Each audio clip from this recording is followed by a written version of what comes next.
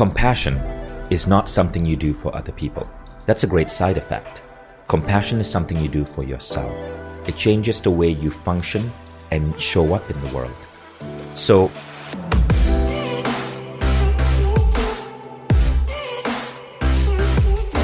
hey everyone, welcome back to the #1 health podcast in the world. Thanks to each and every one of you that come back every week to listen, learn, and grow.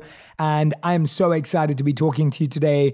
I can't believe it. My new book, 8 Rules of Love, is out and I cannot wait to share it with you. I am so excited for you to read this book, for you to listen to this book. I read the audiobook. If you haven't got it already, make sure you go to 8rulesoflove.com. It's dedicated to anyone who's trying to find, keep, or let go of love. So if you've got friends that are dating, broken up, or struggling with love, make sure you grab this book. And I'd love to invite you to come and see me for my global tour, Love Rules. Go to jayshettytour.com to learn more information about tickets, VIP experiences, and more. I can't wait to see you this year. And you know that I love introducing you to thinkers, leaders, people who can inspire you to change your daily habits and make shifts, small shifts that make big differences in your daily lives. Now, today I'm talking to a guest who's already been on the podcast before. He's a favorite here. I know you enjoy listening to him. And some of the videos that we've done together when I've been speaking on his platform and he's been here have gone absolutely viral. So I know you're excited for this one. I'm talking about the one and only Vishen Lakhiani. Now, Vishen created Mindvalley, one of the world's most powerful life transformation platforms that now has a following of 20 million people across 195 countries. And today we're talking about his brand new book called The 6-Phase Meditation Method. And for those of you who want to know how much I love and endorse this book and this human, I have a testimonial right on the back of the book.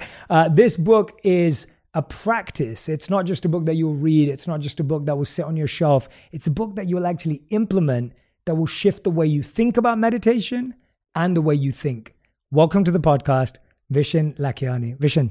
Thank you, Jay. Thanks Such for an being honor here, to be man. back here. I love the new podcast setup. I love your new place. This is amazing. Well, I love seeing you grow and grow and grow. Oh, well, it's such an honor because I've had so much fun with you at multiple Mindvalley events, whether we were in Italy, Sardinia, whether we were in LA, where we did so many events together. I mean, I think the community that you've cultivated at Mindvalley is so special. Yeah. And the people there are so special. And whenever I'm there, I feel so much love. I feel so much genuine sincerity to grow. And my community here loves you too on purpose. And can I appreciate you for one thing? And many people don't know this about you, and maybe you don't know this about you as well. But when I first met you in 2018 in Sardinia, you were speaking at one of my events. I was not on Instagram. I was not on social media at all. I felt I was too old. I didn't know, I felt imposter syndrome. I felt I don't know anything. I felt I'm too old. And you were the person who convinced me to get on Instagram. I didn't know that. You didn't know that. But before then, I used Instagram just to share. I used Instagram as a gratitude wall. I would share pictures of things I was grateful for, never for an audience. And you showed me that it was possible. My Instagram blew up. It's now like 800,000 people at Vishen. And now I use it to curate this community and to talk about my discoveries and personal growth. But you were the person who inspired me to get on. Oh, thank you, man. I had no idea. That's beautiful. I'm happier for the world that you did get on. So my first inspirational Instagram post happened 1 week after we spoke. And you don't even remember this, but we spoke over dinner. Yeah, I remember. I've remembered all our meetings, but I think what you've done with Mindvalley, what you've done with your work has been incredible. Today, I want to dive into parts of this book, but I want to dive into it with your experience because I think everyone can remember or has a distinct memory of their first meditation experience. What was your first meditation experience ever? Do you remember it? Like the first time you were ever introduced to any form of meditation? So the first time it happened to me, I was 14 years old. I was a young kid in Malaysia.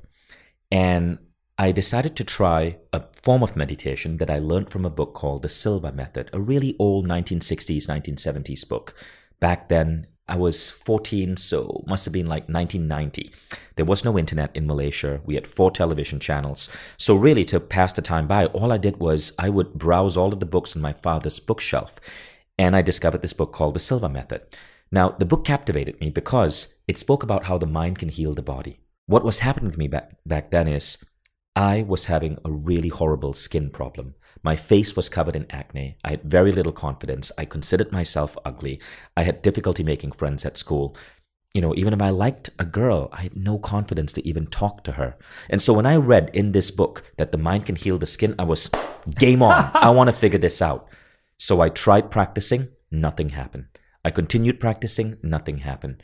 And there was very little results, but I read and reread that book over and over and over and over again. Then I started picking other books from Bob Proctor, from Wayne Dyer. I started reading these books. It became a passion.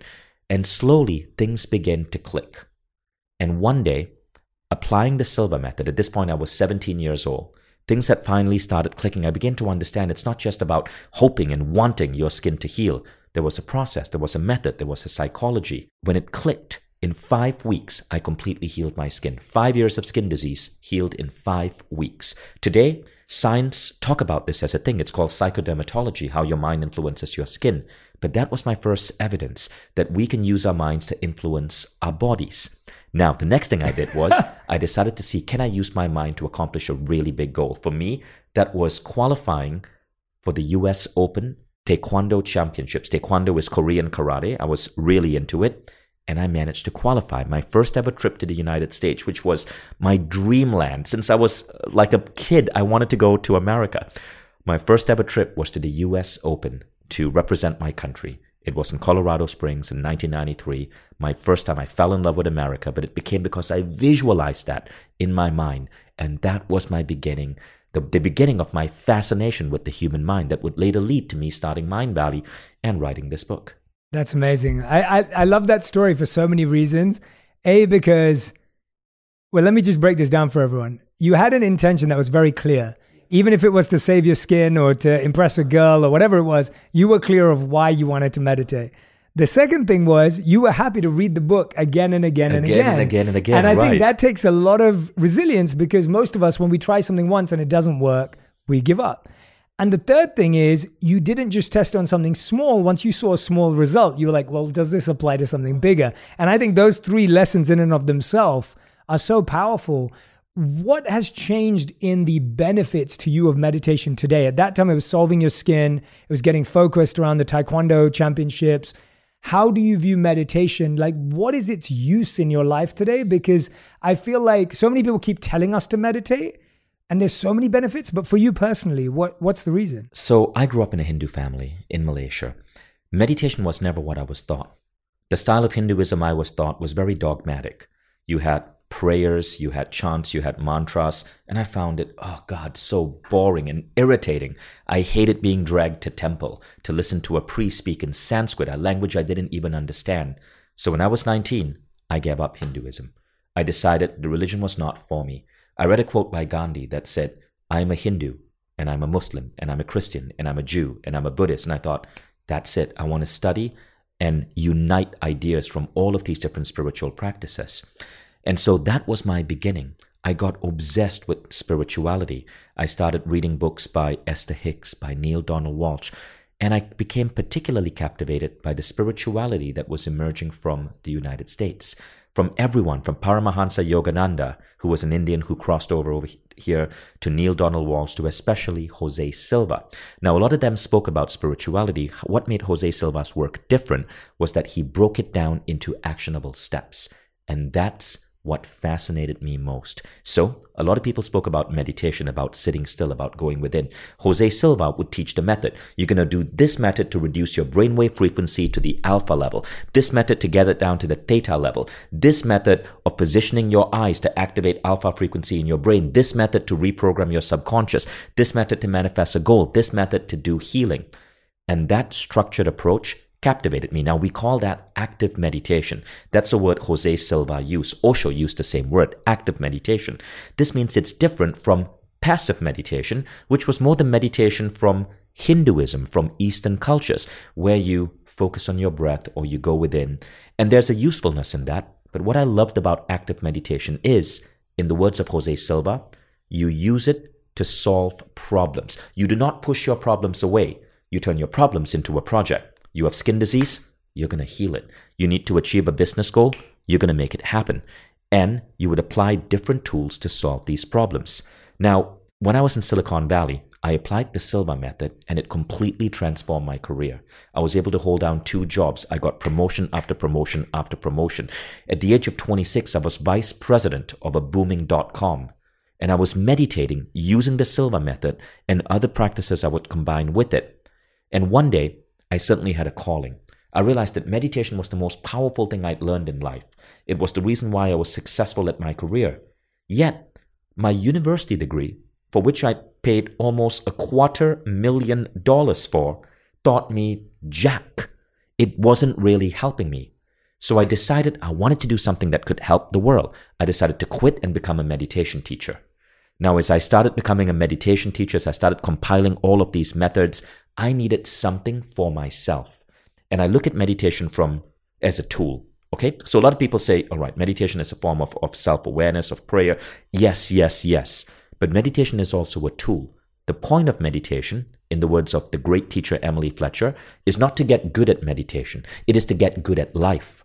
And so I use 2 different types of tools. Now, let's think about our home. We have coffee makers and we have electric drills. We use a coffee maker every single day, or a tea kettle every single day, to put ourselves in a good state to start our morning. An electric drill is a power tool. You don't use it every day. You use it when you have a problem, when you have to drill a hole in a wall or threaten someone, I guess. So in meditation, the style that I teach, there are 2 types. You would use a power tool like the Silva method, which now sits on Mindvalley, for a really tactical problem. For example, healing. Right? The Silva method has been proven by Dr. O. Carl Simonton as a very effective form of imagery therapy for accelerating healing. You're sick, you want to do it. If you are suddenly feeling like you have a migraine, you want to use it to help reduce your migraine. The 6th phase is what I developed as not the electric drill, but the coffee maker. Something you use every single day. Even if your life is amazing, you use it every single day because it helps put you in a peak state for work, for happiness, for human connection. And it puts you in this beautiful state where it almost feels as if the universe has your back. Like you have, the Tinkerbell fairy following you around, blessing everything you do and making your life magical. This is how I view meditation. It's an active approach to tackle the most complex problems in life, but also as a daily approach to put you in peak states of humanness. This is why I love talking to you, because I love that explanation. And I think that breakdown of how meditation can be used differently for different challenges is fantastic. And I love the analogy with the tea kettle we'll go with and the drill, because I do think you're right that we've made meditation, what you just said, is about becoming good at meditation, which is absolutely irrelevant to life. And with the 6-phase method, what I love about it is that you have the same thing that you loved about how the Silva method taught it. You've figured out your own method that people can take. Now, in this book, when you talk about, this is where I want to get into some of this, and everyone who's watching and listening back at home or wherever you are, I'm only going to be giving you a tip of the iceberg, but I want to give you this insight because my hope and goal and intention is that you will go and order the book right now while we're having this conversation to really dive deep into it. But I want to give you just enough to recognize how practical it is. So you talk about how we need to start with the circle of love and compassion. When I hear the word compassion, and I think when a lot of people do, compassion feels like a tall order because I feel like it's been removed. I think before compassion, we think of criticism, we think of complaining, we think of comparing. Like those are more natural thoughts. Can you talk to me about how you had this epiphany that compassion was a beginning when often our beginning place is criticism, complaining, or comparison? So compassion is not something you do for other people. That's a great side effect. Compassion is something you do for yourself. It changes the way you function and show up in the world.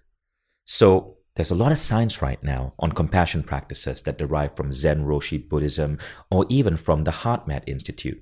For example, the HeartMath Institute found that if you just close your eyes and you see the face of someone you love, you see their eyes, you see their nose, you feel that love for them, you feel it in your heart area, it changes your heart resonance. And your heart resonance is a biomarker of health. In short, giving love to someone else instantly, physiologically changes the heartbeat that you're having and puts it in a better state that shows that your body is in a healthy mode. Heart resonance correlates with health. And I found this fascinating. That is how we start the sixth phase. Then we move to a more advanced compassion practice where we extend love across the world. We start with our family, our neighborhood, our city, our country, and then globally. Now, why is this important? Compassion is like a muscle. You can train it. And when you train it, you become more loving. If you think about all the great saints and sages and mystic, compassion and love was a key part of who they are. Whether it's Yogananda or Jesus, it was compassion and love. But this is how it shows up in your world, right?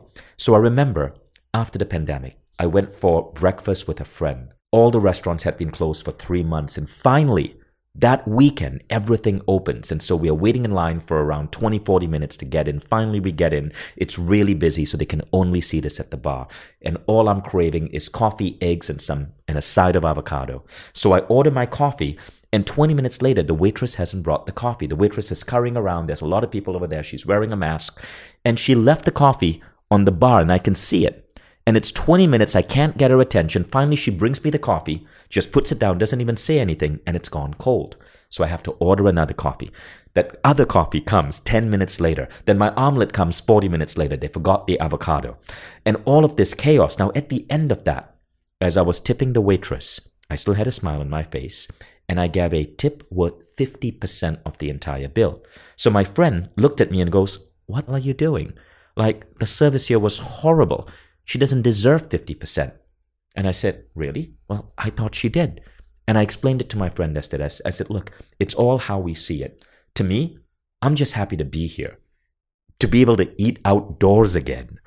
It doesn't matter we had to wait 20 minutes in line. It was just nice being able to step into a restaurant after 3 months. That waitress, she's been running around with a mask on herself for, maybe 12 hours. Look at the line. She's not even getting a break. And probably for the last 3 months, she didn't have a job. She was probably worried about how to put food on the table. And that's why I gave her a 50% tip. I don't care if my coffee was cold or my avocado came late. That didn't even register for me. Rather, I was in a state of appreciation, of love, of awe at the humanity around me, even if it was a little bit messy. Compassion had put me in that zone. When you see someone else, even if it seems like what they did is wrong to you, you look at them with a sense of empathy, with a sense of understanding. And it is that understanding that changes and reframes your definition of the world. So I'm not saying do compassion so you become a better tipper. I'm saying do compassion because the world becomes a more beautiful, alive, connected place. And your life becomes more peaceful. Now, the side effect is everyone you come in contact with, you bring happiness into their lives. And the world needs that today. What I love about that example is that it shows something in a personal way that we all experience. And it's so fascinating because I've been experimenting with something similar in a professional setting. So a lot of people would say, "Oh yeah, you can do that with a waiter or a waitress at a store, but then what about someone in your workplace?" And I realized that if you go hard on people, and people experience this, I think we've all had experiences of it. We've all had bosses who are hard on us. And I found that when my bosses were hard with me, it closed me off.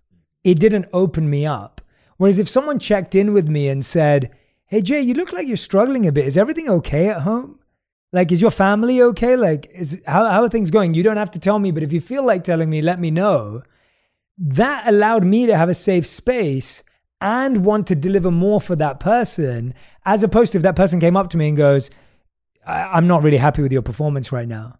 Like, hearing that from someone didn't open someone up. And so even your same approach in a professional setting still works and applies. That when you approach someone or someone approaches you and just says, "Hey, I can tell that you're dealing with a few issues or something must be going on. Do you feel like telling me?" I think that compassion is such a superpower and it's so underestimated. Where did we lose that? Where did we go wrong? I think we underestimate it because for the longest time in society, we thought kindness is associated with weakness, strength, power, even to put power over someone else was a sign of strength. But today we know that's not true. There was a Gallup study done on 10 million employees, and they found that the employees who loved their jobs more, who were most engaged, who were most productive, who had one of the highest correlations with revenue growth, answered yes to the following question: my supervisor or someone at work cared about me as a person. Wow. And that's compassion.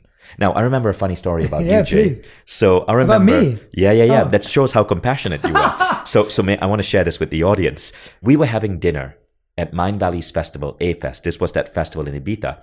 And you disappeared to use the restroom. Oh, yeah. And then we never saw you for 2 hours. So imagine you're having dinner with someone. There are about 6 people in the dinner table. And that person goes, I have to go use the restroom. 2 hours later, he hasn't come back. And so you're thinking, gosh, what a jerk. If he was bored by my company, he should have just said, Vishen, I'm going to go to sleep. He had to make that restroom excuse. And so I was mildly annoyed by you. And then I realized what happened. Jay went to use the restroom. And as you were coming out of the restroom, one by one, people were coming out to take photos with you or ask you for advice. And you stood there for almost 2 hours talking to everyone, taking photos, giving them the advice they needed. And then you were so tired, you went to sleep. That's compassion. And see, you may have done that almost just organically, but I never forget that. And that put you at hero status in my mind. No, well, I honestly have to say it's because you attract the best people. Like the culture and community of the quality of individual that comes to Mind Valley events is really special. And, you know, I know so many A-Festers in my personal life as well, like Irvin, who's one of my closest friends, Irvin Valencia E. And it's like, he's been an I think he's like, I don't know how many A-Fests he's been to, maybe like 9 or something. I don't know. He's been to a lot. Yeah, I think he's the health director for the New York Knicks. Yeah, right. Absolutely. He's the director of training and conditioning at the Knicks. And it's just like, he's the embodiment of everything we're talking about in a beautiful way. And I think I did that because of the quality of the people you attract. But I appreciate you remembering these things. Obviously, meditation gives you a good memory too. So I say that because compassion today, kindness is the ultimate flex. Yeah. I remember 15 years ago when people wanted to sell you stuff on the internet, do this to make money, do this to build a business. They would post with their Lamborghini or their car. Today, nobody gives a damn. Today, the stuff that we share on Instagram are very often inspirational stories, people doing kind acts, people saving animals, people doing great things for kids. Compassion is the flex in today's society. What is the difference between a technique and a pure intention, in the sense of, we know each other well, and I know that you've meditated for God knows how many years now, and I know how much study you've done and how many incredible people use this method, like so many celebrities and athletes use this method. What have you found to be the difference between someone who uses compassion as a technique to get what they want or to present themselves a certain way, versus what is the difference in result and practice in someone who's doing it from a pure place? I'm just fascinated. Absolutely. Yeah. Okay. So the technique is not compassion. The technique is the circle of compassion, which is the specific exercise we do, inspired by Zen Roshi Buddhism and the HeartMath Institute, to expand and open your heart. Right? So that is the technique.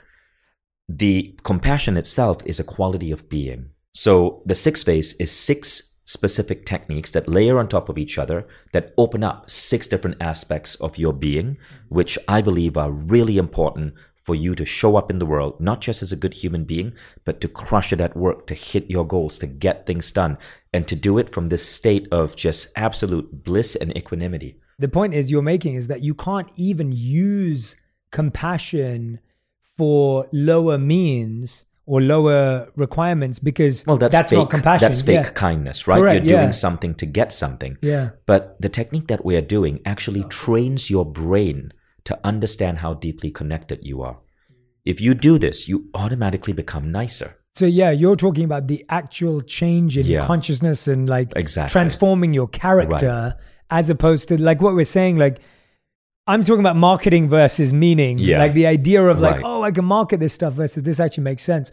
There was one thing specific I wanted to ask you. You talk about happiness and gratitude. I wanted to ask you your take on, after all these years, you've helped so many teachers share their work. You've helped so many, like that's one of the most special things about you that I appreciate about you, is that you're not just presenting what you know, you're supporting the work of so many other incredible people. And you've supported mine too. You know, you've supported me too in such a deep and beautiful way. And What I'm intrigued by, though, is out of all the reading you've done, all the studying you've done, what is happiness? Is happiness in your eyes still a goal? Is it a pursuit? Is it a byproduct? What is happiness? Because I feel like we still don't know. We still hear people talking about, I just want to be happy. Well, my goal is to be happy. What's Vishen's take on that? So happiness is not the goal at all. In fact, happiness is not even what we care about. What we're looking at is a concept called blisscipline. Blisscipline is not being happy. It's not forcing yourself to be happy. Look, I am a person who can be prone to depression. It's actually in my DNA. Wow, I had no right? idea. Yeah. You can measure these things now with DNA. And I've been in depression in my life. I'm also a person who is prone to melancholy. Melancholy is typically it happens when it's raining. I want to sit by the fire, listen to sad music, and just be by myself. And I like that. I'm not happy. Neither am I sad or depressed. I'm just melancholy. And it's a beautiful feeling. And we all feel that sometimes. If you've ever seen the Pixar movie Inside Out, it shows that sadness can be a superpower. You can be sad when you miss someone. You can be sad when you're grieving. There's a beautiful quote from the Disney show WandaVision. What is grief but love persisting? The goal isn't to push away sadness. Rather, the goal is this, is to remember this. When we are showing up with people, when we are showing up at work, the thing that matters is the concept of blisscipline. And that is having the discipline to ensure that you are nurturing your positive emotions. Now, positive emotions doesn't mean you're fake happy. Positive emotions mean that even if you're sad, you can observe it. Like, I love that quote, what is grief but love persisting? Because if you're grieving someone, that's a beautiful emotion. You can grieve someone who has left your life, but you're not beating yourself out of it. So you're still in a way blissful. Now, why is this important? There's a study called PQ, and there's a book about it by Shajat Shamin. And PQ means positivity quotient. It's your ratio of good thoughts versus overall thoughts.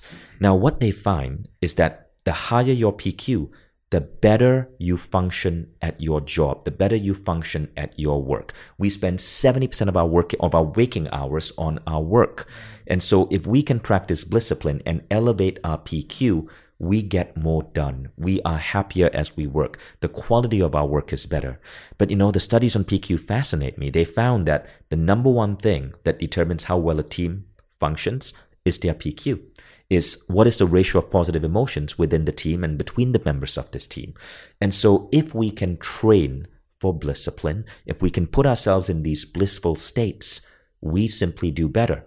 Now, one of the most beautiful things I read was in the book Titan. It's the biography of John D. Rockefeller. He was the richest man who ever lived. And at the age of 83, John D. Rockefeller wrote a beautiful poem that illustrates this idea of blisscipline. He said, I was early taught to work as well as play. My life has been one long happy holiday, full of work, full of play. And I left the worry along the way, and God was good to me every day. And Wow. That's really what we're talking about. Now, if the richest man in the world could pen that, imagine what this quality, what this essence can do for you. It's amazing, isn't it, how what we read or what we think about become the scripts of our life. And I feel, just as you're quoting people that have inspired you, I feel like for me, half the thoughts in my head are things I've absorbed Right. and like held on to that then create my story and my script. I didn't know what you just said about you. That's actually such interesting news to me. I don't think we've ever spoken about that. I loved how you talked about how melancholy isn't happiness or isn't sadness, but you enjoy that feeling. Yeah. I feel the same way about solitude, of spending time alone. Like, I often look forward to spending time alone. I try and make time to spend alone. I'll often choose being alone as opposed to doing something else. And that's not because I'm happy or ecstatic about it, or I'm not sad about it. It just brings me joy. But what I didn't know about you was this bend you said towards depression or depressive thoughts. And I want to go there. What has been the most depressing state that you've been in that the 6-phase meditation method and other methods that you practice and even teach today have helped you out of? What has been that point? So first you got to understand, phase 1, compassion, phase 2, gratitude, phase 3, forgiveness. All of these qualities have been scientifically proven to lower risk of depression and lower situations where you're feeling anxious or panic. But I have gone through depression in my life. I have gone moments where I was profoundly sad. That hasn't happened much in the past decade or so. Wow. And part of the reason is because of the 6 phase. But it doesn't mean that I don't get sad. All of us are going to go through troubles in life. I miss people. Yesterday I was sad because it was my son's birthday. He turned 15 and I couldn't be with him because I was doing a big event in LA and my son lives in Estonia in Europe. And there's nothing wrong with being sad about that, right? But through that sadness, I left him, I think, one of the most beautiful voicemails I've ever left my son about how much I love him. So you can channel sadness into love, into compassion, into vulnerability, and help you connect with yourself and other people. Yeah. How do you stop sadness from developing into guilt? Because I find that you could have easily gone the other way. You could have been like, all right, I'm sad that I'm not with my son on my birthday. I'm a terrible dad, which I know you're not, but you could say I'm a terrible dad. And people do feel this way. I'm a terrible dad. I care more about my work by my actions than I do about my son. Someone could think of this story.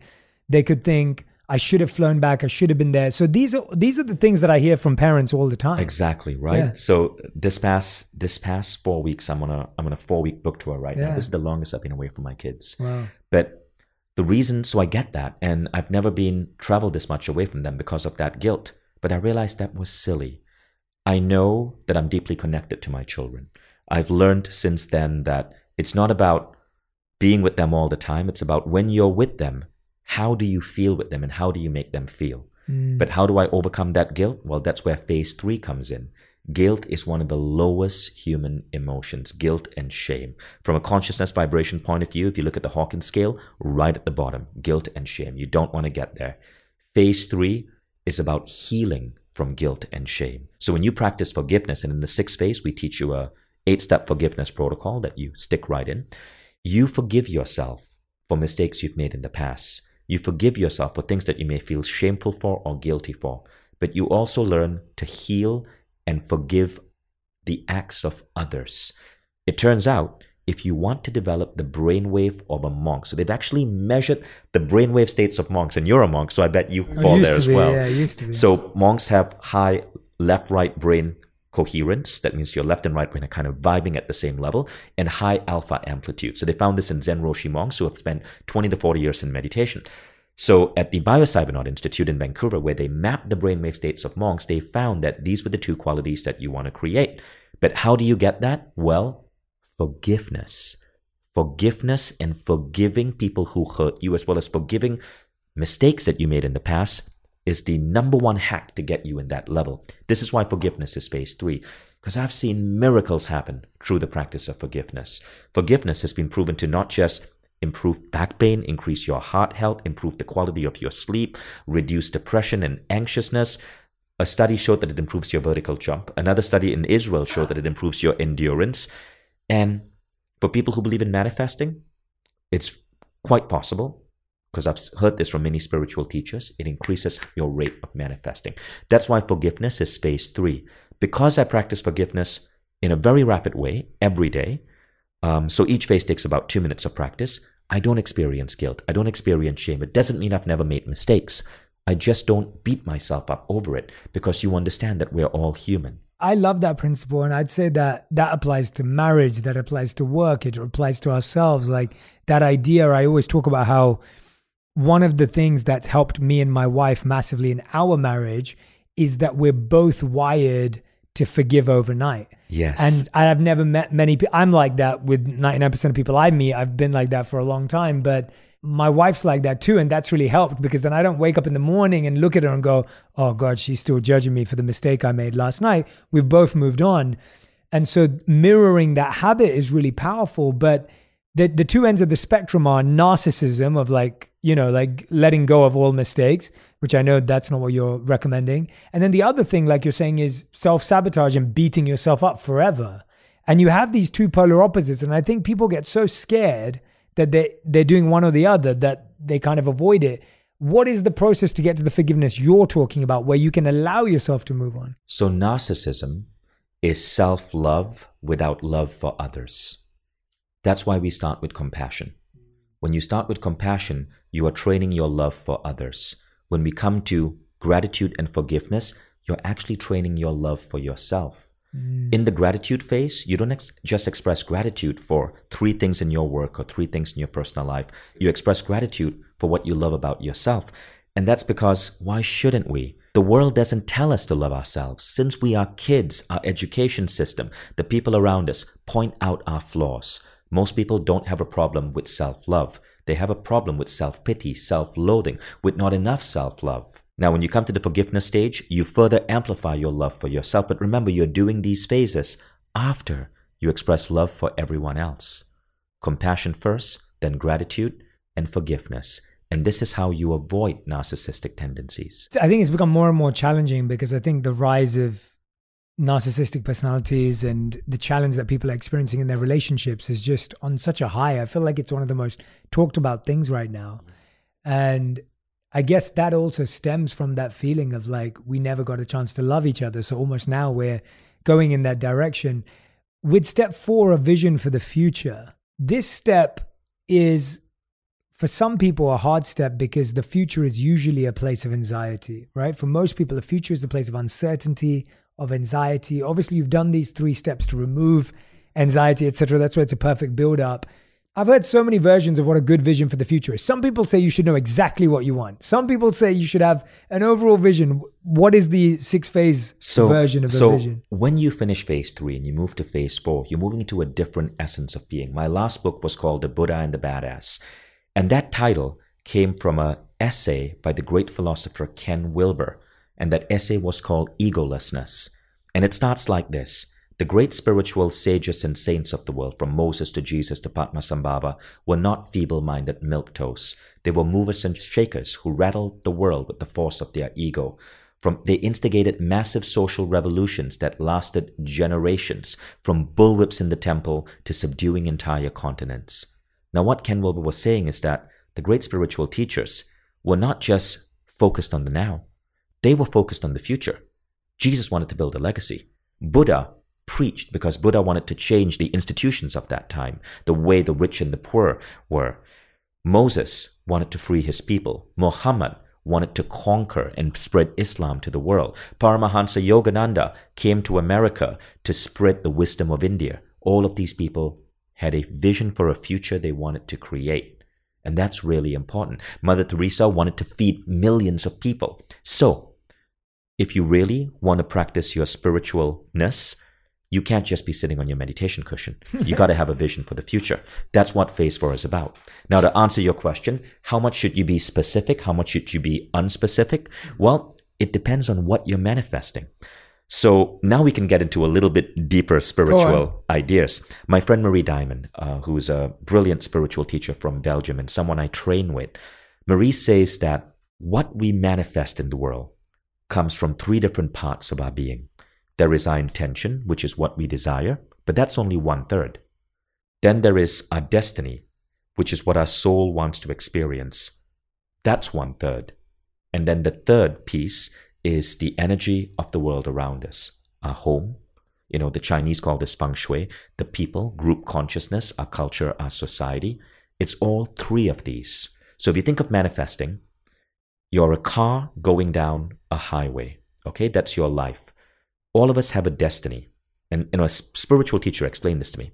He said, Vishen, you can't go for the exit ramp. You are on one highway. Your highway is to spread consciousness through education. You can't go on that exit ramp and go into a different direction. That's your highway. And I've noticed this about my life. Every other venture I've tried outside this zone of spreading wisdom and consciousness fails. It just becomes unnecessarily hard. If I stick on my highway, I go super fast. So that highway is the destiny. Within that highway, you can change lanes. That's your intention. You can change lanes. You can go faster, you can go slower, you can go left, you can go right. And then there's the quality of the traffic. Is it stuck? Is the traffic moving easily? Is the traffic congested? That's the group consciousness around you. So that's just an analogy to understand this. So when you're manifesting, all 3 of these pieces are coming together. Now, in the 6th phase, if you go deeper into the wisdom of how it's designed, the protocol is designed to take all 3 of these into account. But in phase 4, what you're doing is you're playing with intention. Intention, but also leaving things open for the universe to bring you. For example, if you want to meet your soulmate, you don't want to get super specific, because what if your soulmate is in a different age or a different body type than what you think you want? Michael Beckwith, the spiritual teacher, calls this mature versus immature wanting. Immature wanting is, I only want to be with someone who is tall and blonde and blue-eyed. That's what maybe society or what you read in a magazine influenced you. Mature wanting is knowing that your soulmate may come to you in many different forms, and it's going to be an essence, an energy that's going to spark that love in you. Likewise, when it comes to our mission, our vision, sometimes we don't know what the universe has set forth for us. And so when you are practicing phase 4, the important thing that we ask people to keep in mind is to focus on the what and the why, but to park aside the how, the when, and the who. So that's advice from Esther Hicks. Yeah. The what and the why. Don't worry about the when. When is it going to come? Who is going to bring me? Or who's going to be my soulmate? Or who's going to give me that job? And the how. How am I going to get that? How am I going to meet that person? Esther says all of that adds resistance to that which we seek to manifest. The what and the why add forward momentum. So you focus on that. I love that. Yeah, I've always realized that you'll get to where you want in life, just not in the way you imagined it. Yeah. And the problem is we have this projection and imagination of how the path should look. Right. Not why we want it or where we're going. Right. And our paths change. We pierce different circles of purpose. You were once a monk, and then you became a storyteller. And then now you have this incredible podcast, and now you're launching a tea company. You've pierced different circles of purpose, with your purpose to help the world getting bigger and bigger each time. And all of us are going to go through that. We are not one thing. Yeah. And I love that idea, because I think for me, when we create and associate with identities early in our lives, it becomes harder and harder to shake them. So I became a monk from age around 21, 22 for 3 years. And that was a young time to create a very distinct, specific identity. And shaking it off took a lot of effort to allow myself to keep the parts that were still me, but then to accept the new parts that were parts that maybe I'd negated or neglected, and to re-become and to evolve took so much effort. And even now, like, I find allowing yourself to become new things is probably one of the biggest challenges in the world, because most of us are like, I've always been an accountant, I've always been a lawyer, I've always been a doctor. And usually we just use our job titles to define it. And I was actually having this conversation with one of my team members earlier today. She was saying that before she worked with us, she had never worked on a book or a book tour, or, and we're working on mine right now. And I was like, that's what I love about it. Like, I don't care that you haven't done that. I'm interested in how you think and how you approach problems. And I'm intrigued by the fact that you don't know the rules of this industry. Like, that excites me. How can people find the courage and strength to become new things and not feel held back by old things? One of the most powerful practices I found is the Lifebook protocol. And we talk about it in the book. So Lifebook is a goal-setting protocol by John and Missy Butcher. In the spirit of openness, Mindvalley acquired the company, the majority stake in the company. We're now merging it with Mindvalley because we wanted, I felt it's the best goal-setting system in the world. Wow. And we wanted to integrate it with our education platform. Now, in Lifebook, one of the exercises you do is you look at your life from 12 different buckets, right? Your emotional life is one bucket. Your financial life is one bucket. Your character is one bucket. And already if you think about that, you find that most people tend to focus on just a few limiting buckets. They focus on goals for finance, goals for relationships, goals for work. But are we setting goals for the emotions we want to experience on a day-to-day basis? Yeah. And emotional mastery? Are we setting goals for the character, how we want to show up as a man or woman in the world? Lifebook makes you go deep. You really have to think about it. And at the end, you end up with a 100-page vision for your life. Now, within that 100-page vision, there are going to be things which are going to be unclear. And that's when the magic happens. So I remember when I was doing Lifebook in 2010, there was a particular category of the 12 categories called quality of life. And this is really where you put down your lifestyle, your home. And so I put down some really crazy things because they push you to dream big. I wasn't a speaker then. I said, I want to be speaking on stages around the world. I want a vacation in 5-star resorts around the world. I want inspiring friends. I want to go on trips with inspiring friends. I put down even some really like bold things. I want to win an Emmy or a Grammy or an Academy Award, whatever. Yeah. What happened is 10 months after doing life books, I suddenly had this weird impulse. It came from my soul. Back then I was running a .com. I'd started the .com. I'd raised $2 million in venture capital money. It wasn't Mindvalley. It was more like an e-commerce play, like a Groupon clone for Southeast Asia. And I was feeling so dissatisfied. I realized I'd been chasing an immature wanting. I'd been chasing all of that stuff I was reading about in tech publications and thinking I wanted to be one of those entrepreneurs. But it wasn't for me. And so I gave up my shares. I quit that .com. And then I needed to do something. This was 2010. And I thought, I want to learn surfing. What if I could get 250 people to join me in a beach in Costa Rica, put on a little festival where we can all study surfing, maybe have some personal growth talks, and maybe really have some great bonding events at night. That random idea became a festival called AFEST, A-F-E-S-T. That first festival sold out, it blew up, and then it continued growing and growing and growing. And within 2 years, everything I put in my life book came true. All of a sudden, I was speaking on stage. All of a sudden, I had all of these amazing people. Lisa Nichols, Chip Conley, all coming and speaking on stage with me. I had the inspiring friends. All of a sudden, I was staying in these 5-star resorts around the world. Hotels were giving me the presidential suite because I was bringing 250 people to their property in Costa Rica and Mexico. And the craziest thing was this. I put down I wanted to win an Emmy. Well, Nick Nanton, a film producer, came to one of our A-Fest. He turned it into a documentary called Live Your Quest, and it won an Emmy. It won an Emmy. That's and I was the producer. And so all of these crazy goals came true. Nowhere did I put, I want to invent a festival. Rather, I described the life I wanted to lead, the quality of life, and the idea came to me. And there's an important lesson here. Sometimes you don't want to put down the job. Your business, your job, your career is nothing more than a vehicle for your growth and the life that you want to lead. Most people get more clear on the job. I want to be a lawyer than they do on how they want to grow and the quality of the life they want to lead. Yeah. Flip it around. You got to get really clear on the lifestyle. How many hours do you want to work? What do you want to do first thing in the morning? Who do you want to be with? How much time do you want to be able to spend with your kids? Who are your friends? Where do you want to live? Get clear on the quality of life. Get clear on the values you want to have. And the ideal job will follow. Yeah. And I think that getting clear on the quality of life and then those steps that are there to make sure that you show that priority in a small way.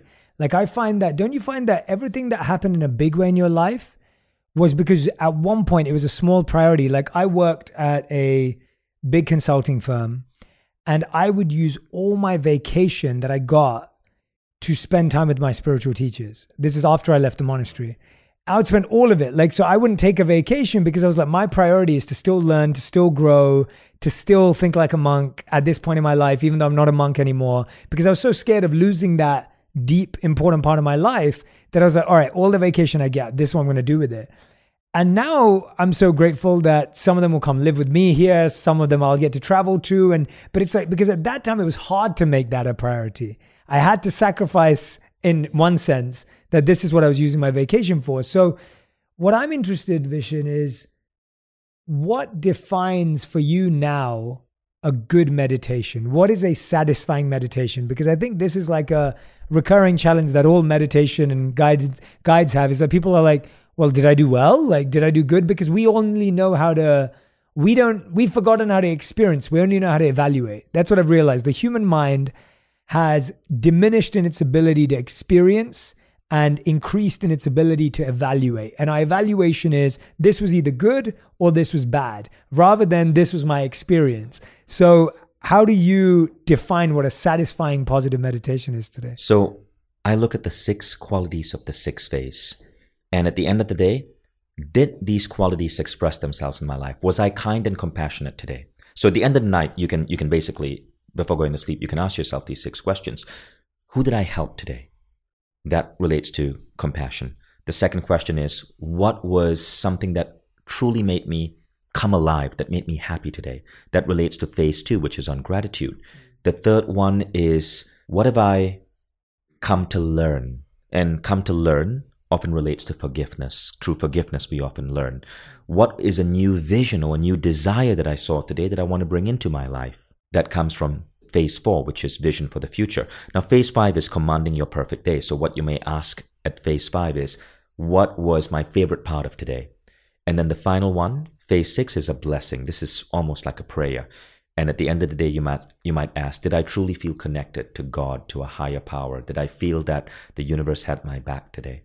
And if you ask yourself those 6 questions, you know you had a good 6-phase meditation. So again, that's just the lens I use. Yeah. No, I like that. And I think it's useful to have some sort of measuring stick, because we all need to evaluate, but that's a healthy evaluation. Yeah. As opposed to, I think, just saying, was it good or bad? Right. Is like irrelevant. You went in a direction there which I was interested in. You're saying that the goal of meditation, or the work that you've done, you found that life is about growth and the experience and the quality of life that you want. I think a lot of people define their destiny quite early on in life. How do you test the parameters of your destiny? So I think one of the things that I think is a useful tool is to understand the difference between means goals and end goals, right?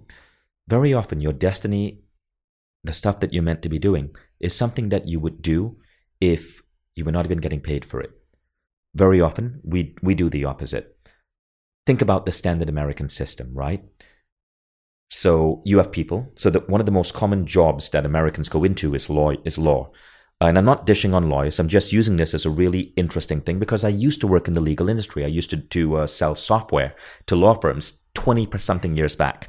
So America is 5% of the world's population, 70% of the world's lawyers. Why? Well, maybe it was shows like LA Law or Ally McBeal in the 1990s that glamorized law. And so many Americans go into crazy amounts of study, crazy amounts of debt to become a lawyer, to pass their LSATs, to join a good law firm. Then they're working crazy hours. But here's the thing. If you're a lawyer, you have a 50% statistical chance of suffering from clinical depression. Wow. It's crazy. So this large number of Americans are going into a job that can make you depressed at an astonishing rate. But they do it, why? Because they are following the herd. This is a classic example of immature wanting. You're wanting what everybody else wants, not what could truly resonate with your soul. And so the important thing is to really look at what would you do that even if you're not being paid, it's something that you would do anyway because it makes you come alive. Yeah. And often that is the stepping stone to where your dream career could be. I was meditating and I wanted to teach meditation, but I wanted to teach it because I was teaching it to my friends. I was teaching it to my cousins because I was so excited about it. I remember a teacher telling me, "You're never going to make money with that. You need to be an engineer." And I tried becoming an engineer. I was miserable. But with meditation, I built a massive, massive, massive company. I wrote, hopefully, my 3rd New York Times bestseller because but I never did it for money. I was doing it because it brought me joy. And if you look at so many of the most successful people in the world, they took what they did that brought them joy and they turned it into an incredible career. And that would be my advice to people. Absolutely. Everyone, Vishen Lakhiani, the 6-phase meditation method. Make sure you go and order your copy right now. The book breaks down how to practice each phase. I also want you to test it out. And I want you to tag me and Vishen on Instagram, on TikTok, on Twitter, whatever platform you use. Tag us and tell us what you learned, what you took away. What were the practical things that you're going to try? What was something new about meditation that you haven't learned before? I love seeing the nuggets of wisdom and the insights that you take away from these episodes. Vishen, I'm going to ask you if there's anything else that you want to share that yes. I haven't let you share or that you haven't brought up. So you can get the book on Amazon, but if you get the book from mindvalley.com/6, there's this crazy bonus that you're going to get. Oh, cool. Okay. In fact, even if you buy it from Amazon, you can get the bonus. Just go to mindvalley.com/6. Mindvalley has a meditation app with 500 meditations, hypnotherapies, ambient sounds from all of these world-class teachers. You get 500 of those completely free, downloadable on your iPhone or your Android phone when you get the book from mindvalley.com/6. And it's only for this month. Okay. Only for this month. So that's a great bonus. Vishen, thank you so much for that. That's amazing. I hope that everyone's going to go try and test them out. Again, please make sure you come back to On Purpose. I do want you to listen and read. I'm a big reader. I'm sure you can get the audiobook as well. Vishen, you read the audiobook? Yes, perfect. I did. So make sure you go and audiobook. grab the audiobook if you're more of a listener. And thank you for being here on Purpose. I hope you go and follow Vishen, connect with all of his work. Subscribe to Mind Valley if you don't already. And we'll see you very, very soon. Thank you, everyone.